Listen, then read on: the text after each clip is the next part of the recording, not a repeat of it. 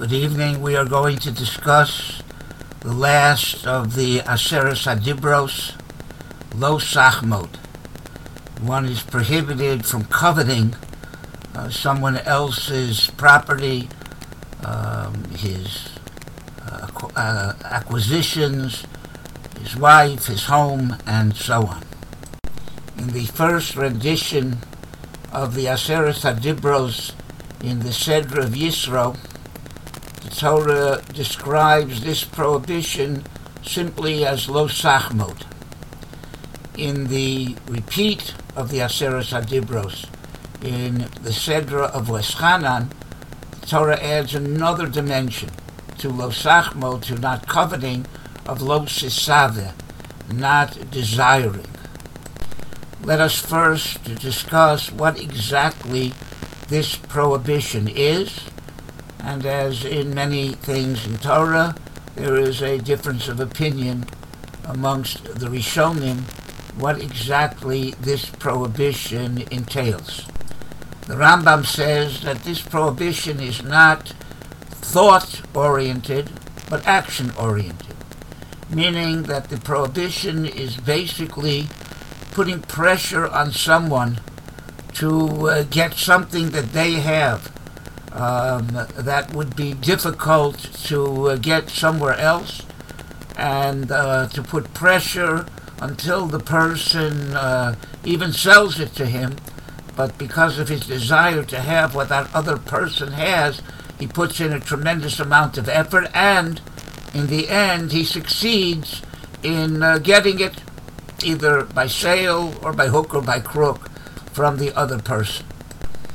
If he doesn't succeed in getting it, but he does put in the effort and pressure of trying to get it, then the Rambam holds he is transgressing the prohibition of Lo Sisaveh, which again is not only thought-oriented, but action. He has to put his desire into action of making the attempt to put the pressure to get it. If he gets it, then he transgresses the prohibition of Lo Sachmod. If he doesn't end up getting it, he still transgresses the prohibition of Lo Sisaveh. That is the opinion of the Rambam.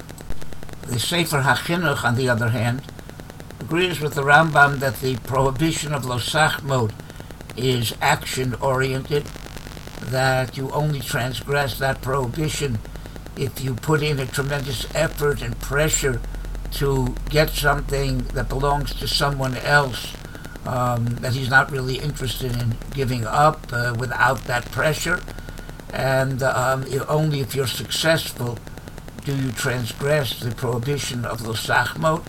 However, the prohibition of Lo Sisaveh, says the Chinuch, is more thought-oriented and just wanting that thing without putting in any effort or pressure. One transgresses the prohibition of Lo Sisaveh.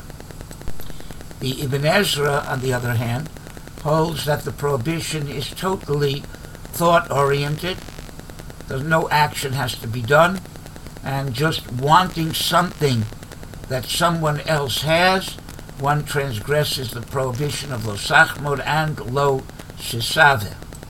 However, it should be noted that if someone sees something that he likes that someone else has, and he could go and buy something similar to that, that's not Lo Sachmod.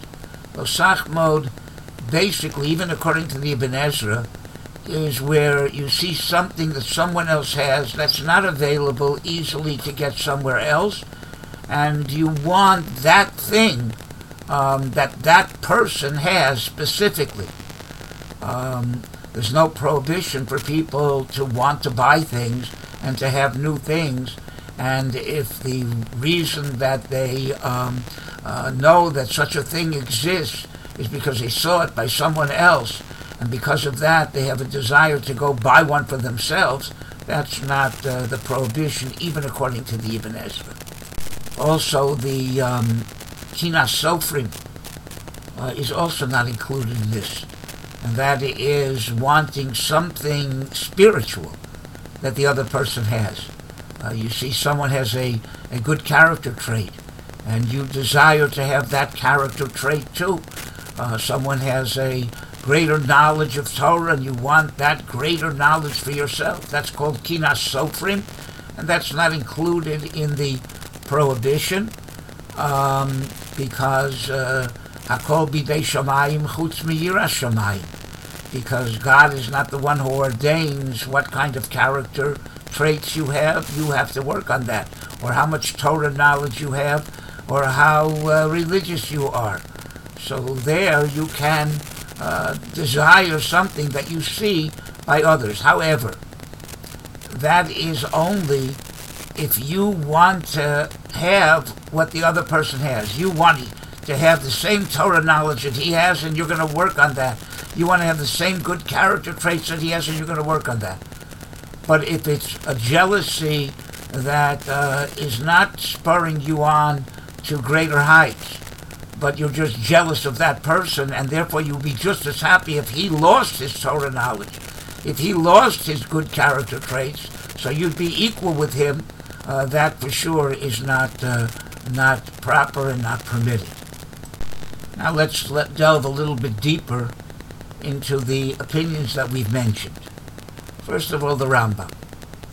The Rambam seems to contradict himself, because the Rambam says that if you transgress the prohibition of lo sachmod, you do not get lashes. You don't get malchus for being over this prohibition, of transgressing this prohibition, because it's a lav she'ein bo ma'aseh. It's a prohibition that you transgress without an action. Basically, the desire that you had and the effort that you put in. They ask on this, but there is an action. The Rambam says that unless you put pressure and you do an action and you are successful in getting it, you're not transgressing this prohibition.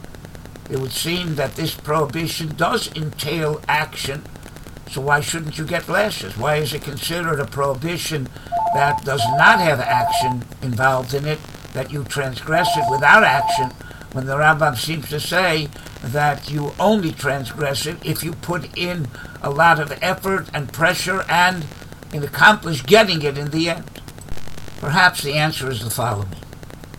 The Rambam holds that the transgression itself is wanting that thing that someone else has.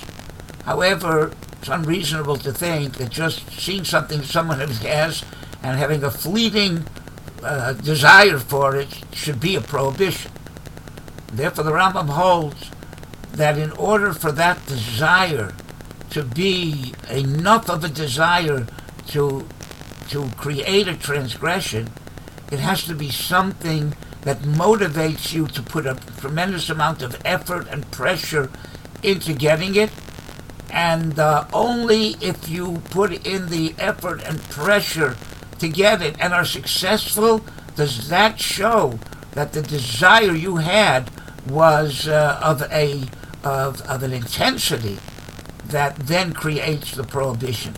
So really the prohibition is the desire, except in order to ascertain if that desire was strong enough, it had the measure of desire that creates this prohibition, the effort, the pressure, and the success of getting it is a sign that the desire was enough. So, but the prohibition is the desire, and the pressure and the getting it is only an indication of how much desire you really had.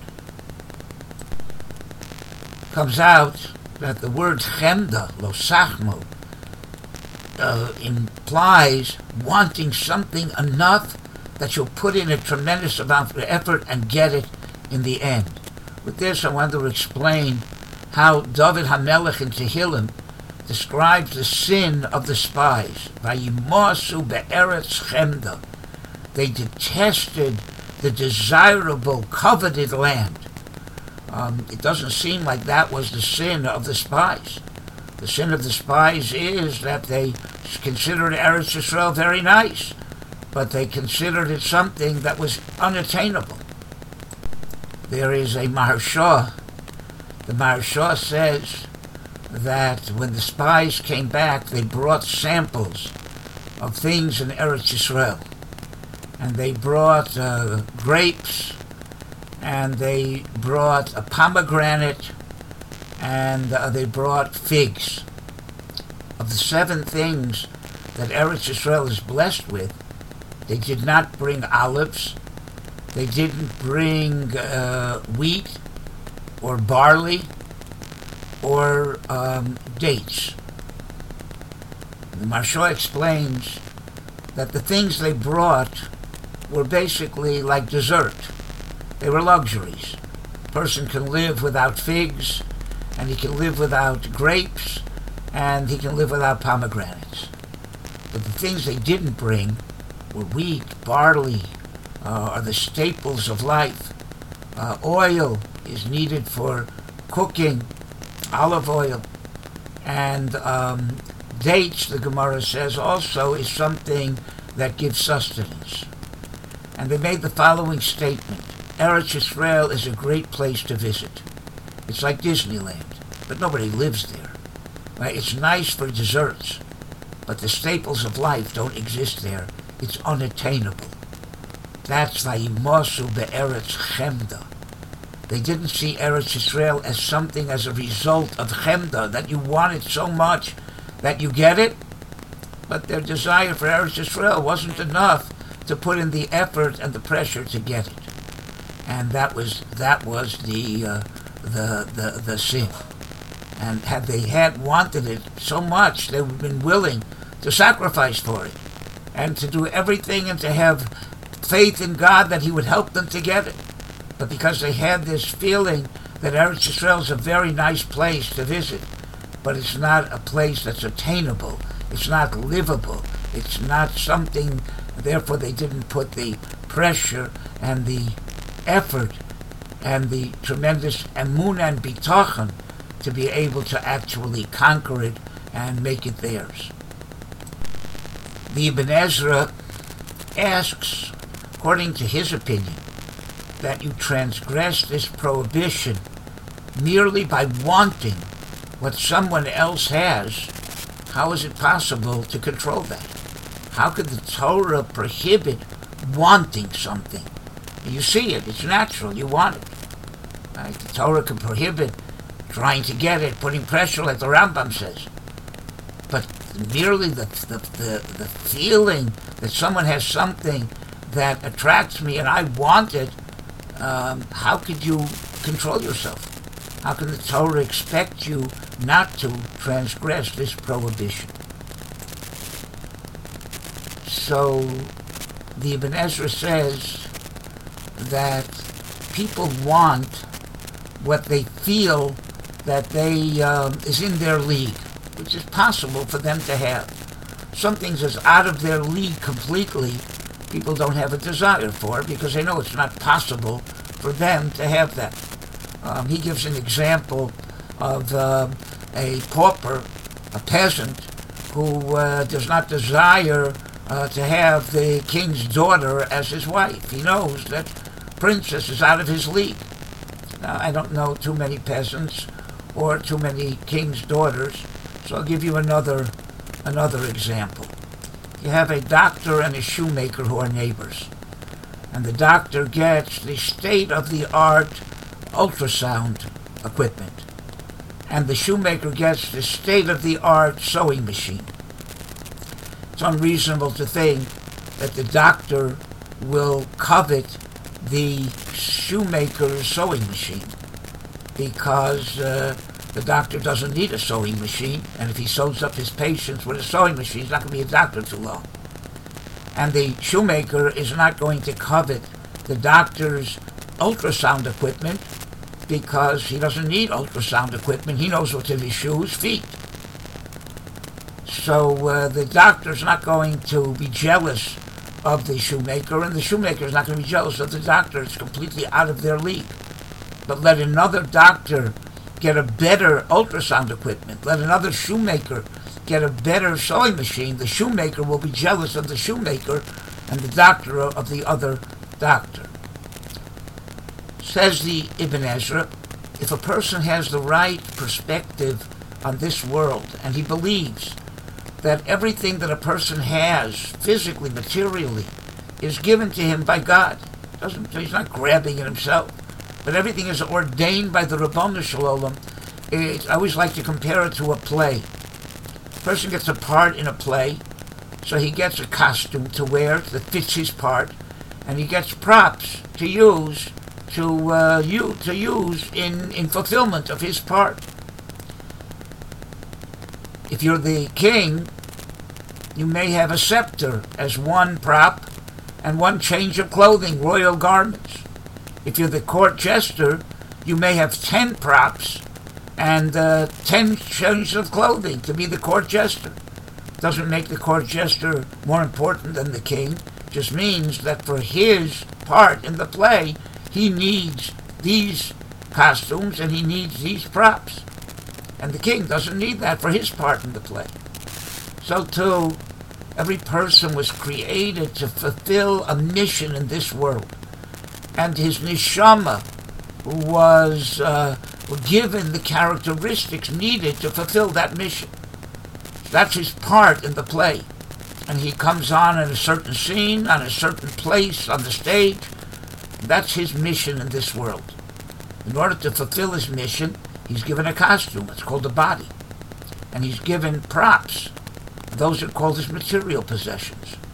Whatever God ordains for a person, bodily, physically, and materially, is in order to enable him to fulfill his role, his mission in this world. And therefore, what one person has is not possible for the other person to have because he doesn't need it. What's ordained for one person is his role in this world, his part. And there's no connection to what's ordained to another person. If a person would really believe that God ordains every person to have what they need, so then there's no way of being jealous of somebody else. It's out of my league. It's not something that has any connection to me. But because people believe that you get what you grab, and just like he has it, I can have it, right? Then it's that's what the prohibition is based on. If people would have the right outlook on life and understand that what a person has is given to him by God in order to fulfill his unique role in this world, then what's given to someone else to fulfill their unique role is not something that has any connection to me, and therefore it should not generate any kind of jealousy. With this, we can understand something else that the Torah says. The Torah says that 3 times a year, all Jewish males are supposed to go up to Yerushalayim and to celebrate Pesach, Shavuos, and Sukkot there, bring certain sacrifices, and come to be seen in the courtyard of the Beis HaMikdash, and their wives go with them, and their children go with them. Nobody is leaving their wives and children home to spend Yom Tov themselves. So the entire Jewish population leaves their homestead and goes to Yerushalayim. That puts the entire Eretz Yisrael vulnerable to Goyim coming and just taking it over. Nobody's there. There's no policemen, there's no soldiers. All of them have to be in Yerushalayim. So the Torah tells us, Lo sachmod ish es artzecha. No one will covet your land when you go up to Yerushalayim 3 times a year, and Mamela, God will protect the homestead, and it won't be vulnerable to attack and to be taken over by foreign forces when you're in Yerushalayim. It always bothered me. Why does the Torah promise us, Lo sachmod ish es artzecha? They won't covet it. Let them covet it all they want. Just promise me they won't take it. That God will protect it and make sure they can't take it. I don't care what they want. Why does the Torah promise us Lo sachmod ish es artzecha? Based on what we just said.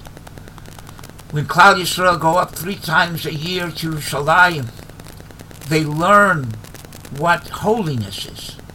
The Gemara says that how come the hot springs of Tiberia are not in Yerushalayim? Wouldn't it be an honor to Yerushalayim to have the hot springs there?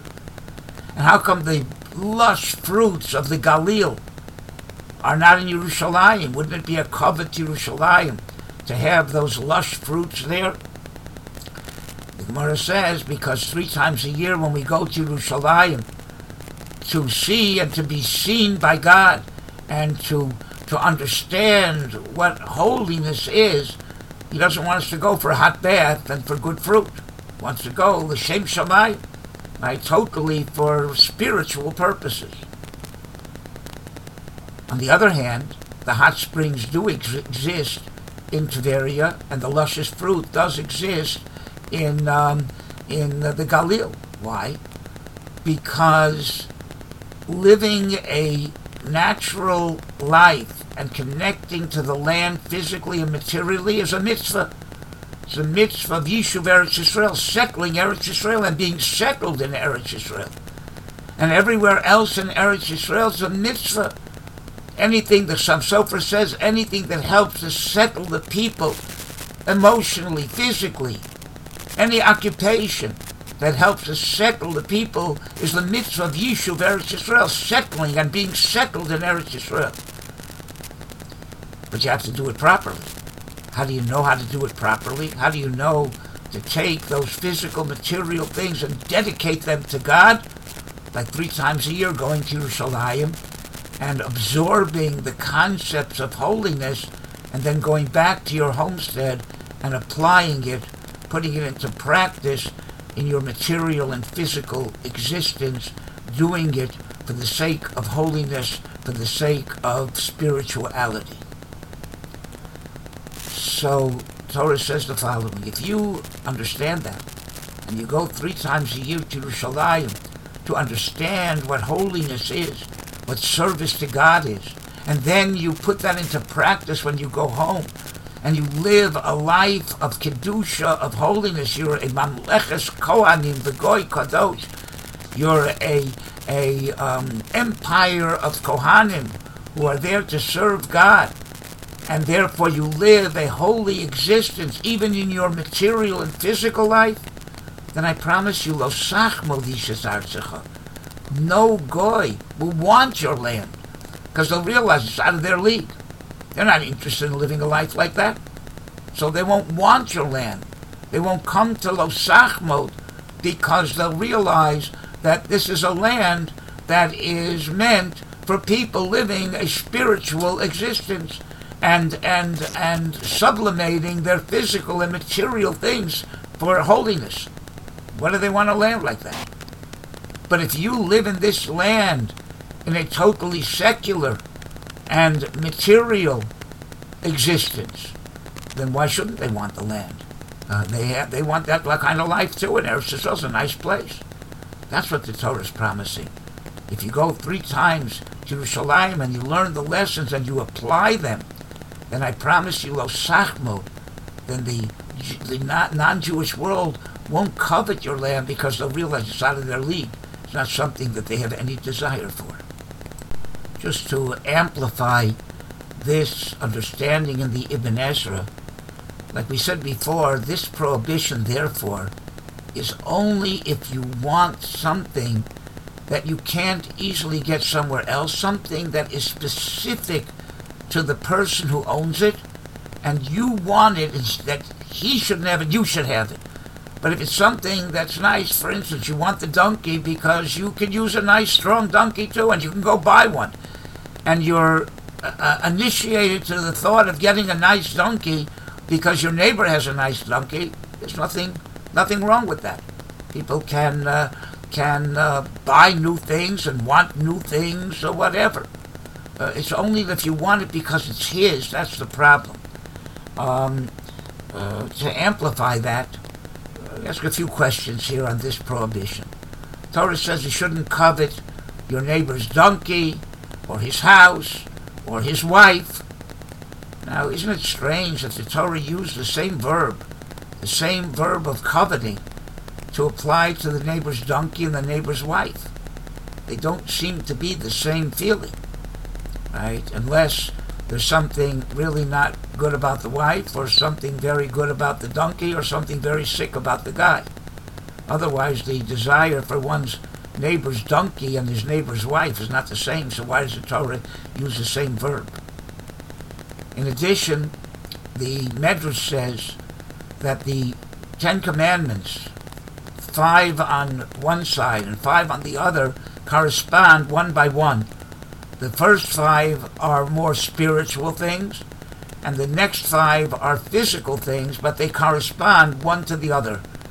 The first 4 make a lot of sense. The last one is difficult to understand. The first of the first 5 is belief in God. And the first of the second 5 is not murdering. Man was created in God's image. When you believe in God spiritually, you are increasing God's image in the world.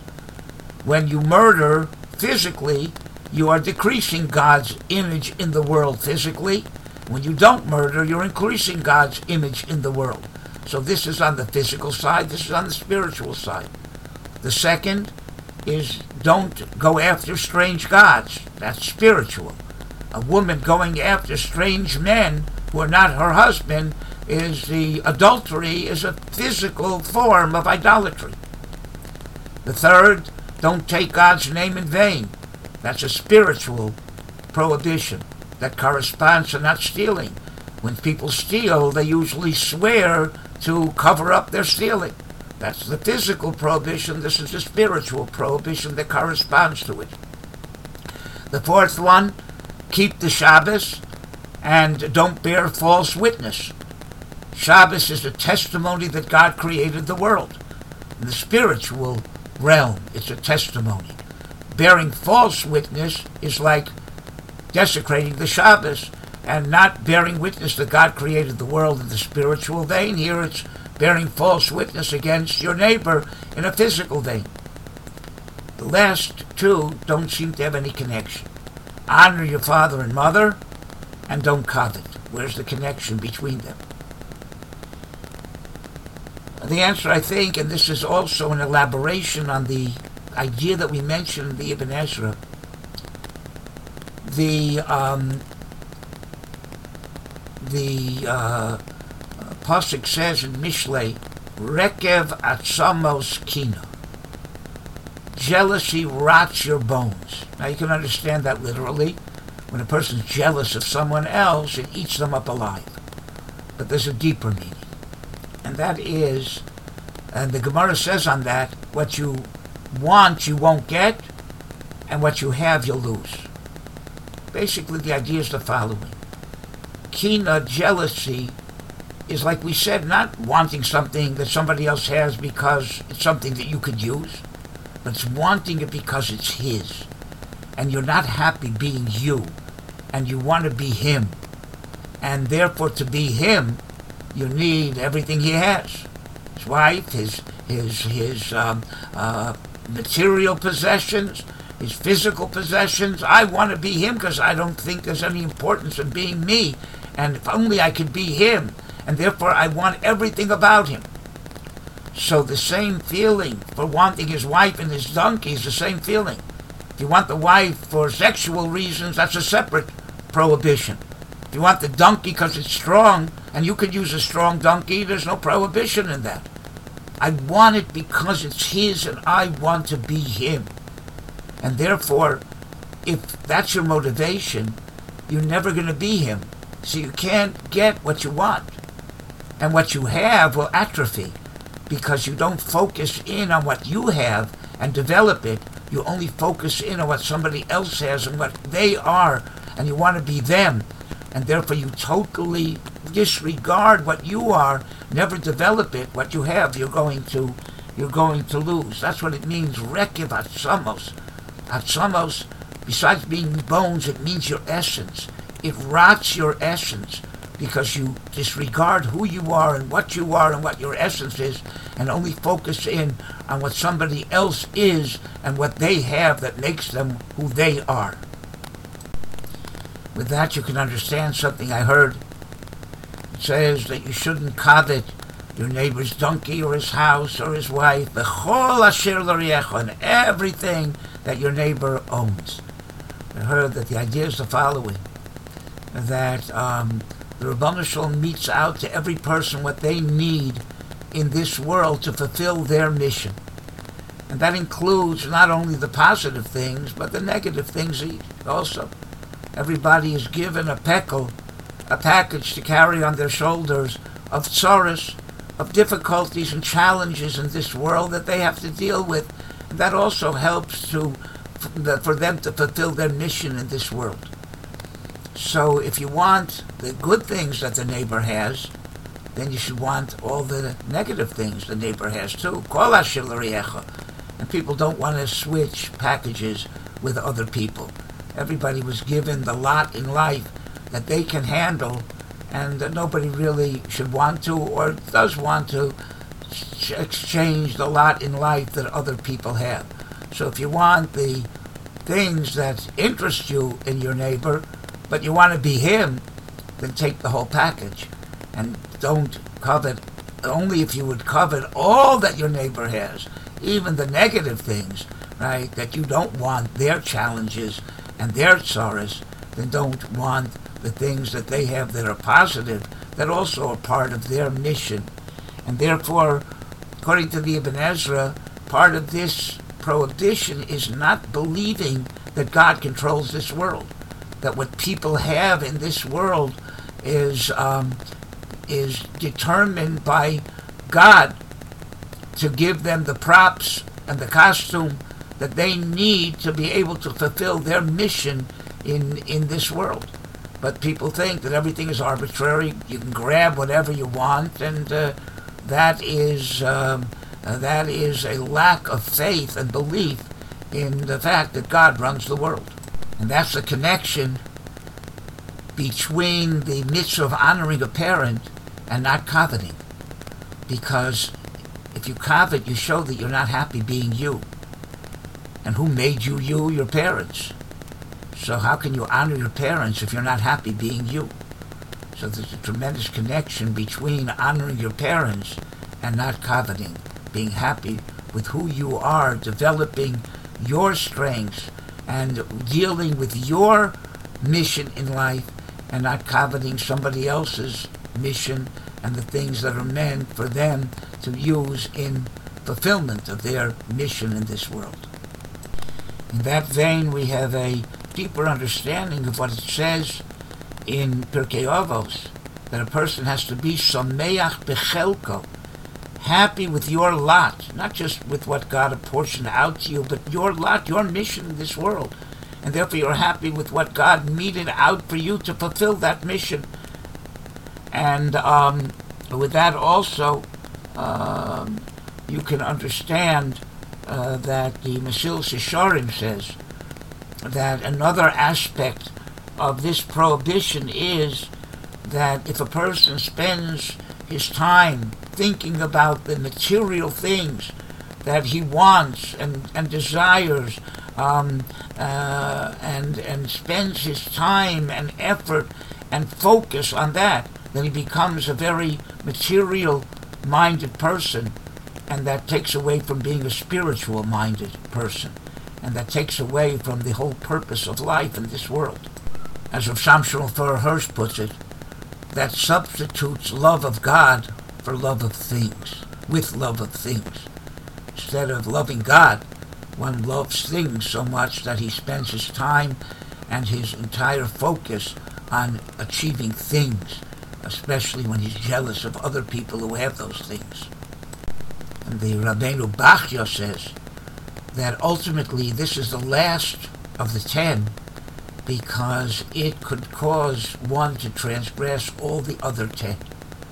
Because if you have that tremendous desire and jealousy and you're running after material things, then there's nothing that will hold you back. Not murder, not stealing, not all the other things, not desecrating the Shabbos.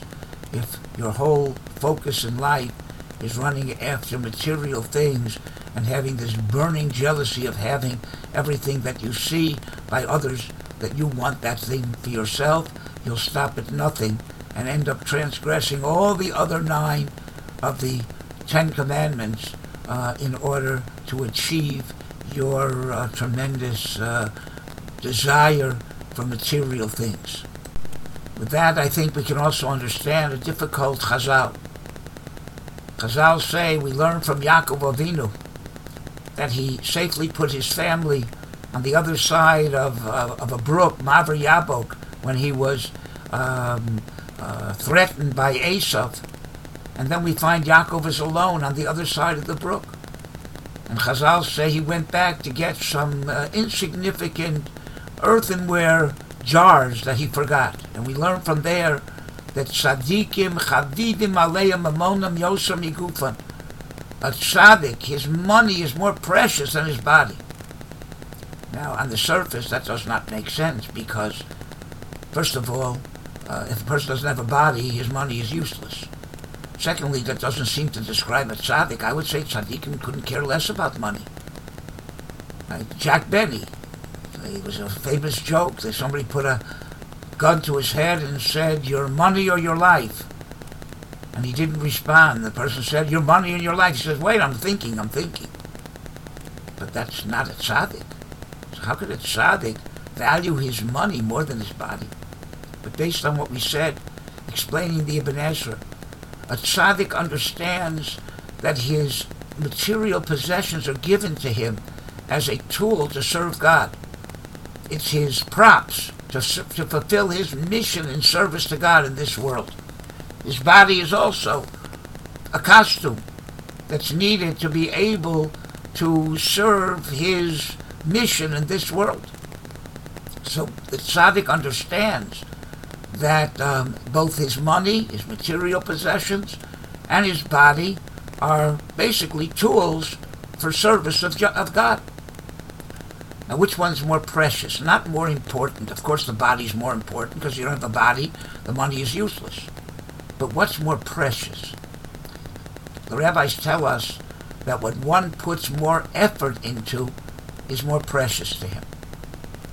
Less effort, less precious. That's one of the reasons why God put us in this physical world where there are constantly challenges and there's choices to make in order that we should earn, more specifically create our world to come by doing the right things in this world, by making our souls more godlike, by making the right choices. We create our relationship with God in the next world. And we do that both through our use of our bodies properly and use of our material possessions, which were given to us as tools to serve God and to earn our share in the world to come. Now, which of those two tools involves more effort? Let's see. How much effort do you have to put in to getting a body? None. It's a birthday present. Your first birthday, you got a body for free.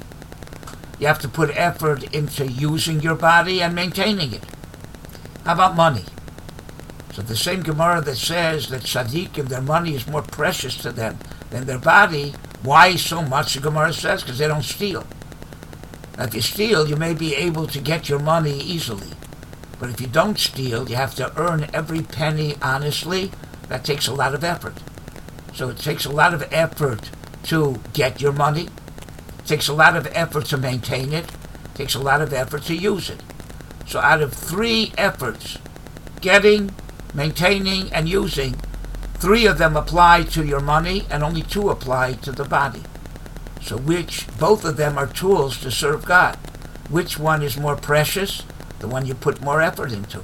So a tzaddik's money is more precious to him than his body, since he looks at both of them as tools to serve the Ribono Shel Olam. With this, you can also understand the connection between the last of the Aseret HaDibros and the first.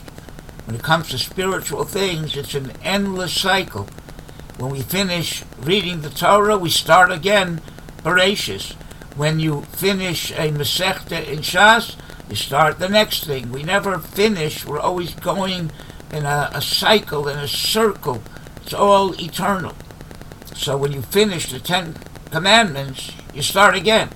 So there's always a connection between the beginning and the end. And the beginning is belief in God. The end is not coveting. which is a result. If you really believe that the Rebbeinu Shalom runs this world, then you believe that the Rebbeinu Shalom is the one who ordains your material possessions, your body, your mission in this world, and there's a connection, a very strong connection between not coveting and Anochi Hashem Elokecha, believing that God is the one who created us and guides us and provides for us on a regular basis. I hope I've given you what to think about, and Tein Lechacham V'Yechkam Od, right? I've given you things to think about. Now go and develop them even more so you'll understand not only this 10th of the Aseres HaDibros, but all the other 9 that others explained to you now are a total unit and should be able to be understood as part of the totality in a much better way than hearing them only piecemeal. I have a lot of hatzlacha and hearty shalom to all my friends in Atlanta. We hope in Yirtzeh Hashem to see you here, and perhaps to give me a chance to visit you there also at a future opportunity. Okay, Hatzlacha, and may you go Mechayel El Choyel, together with your very, very choshev Rabbanim, and Rabbi Feldman, Rabbi Foxbrunner, and all the other mechanchim and teachers that you have. You have a lot of hatzlacha.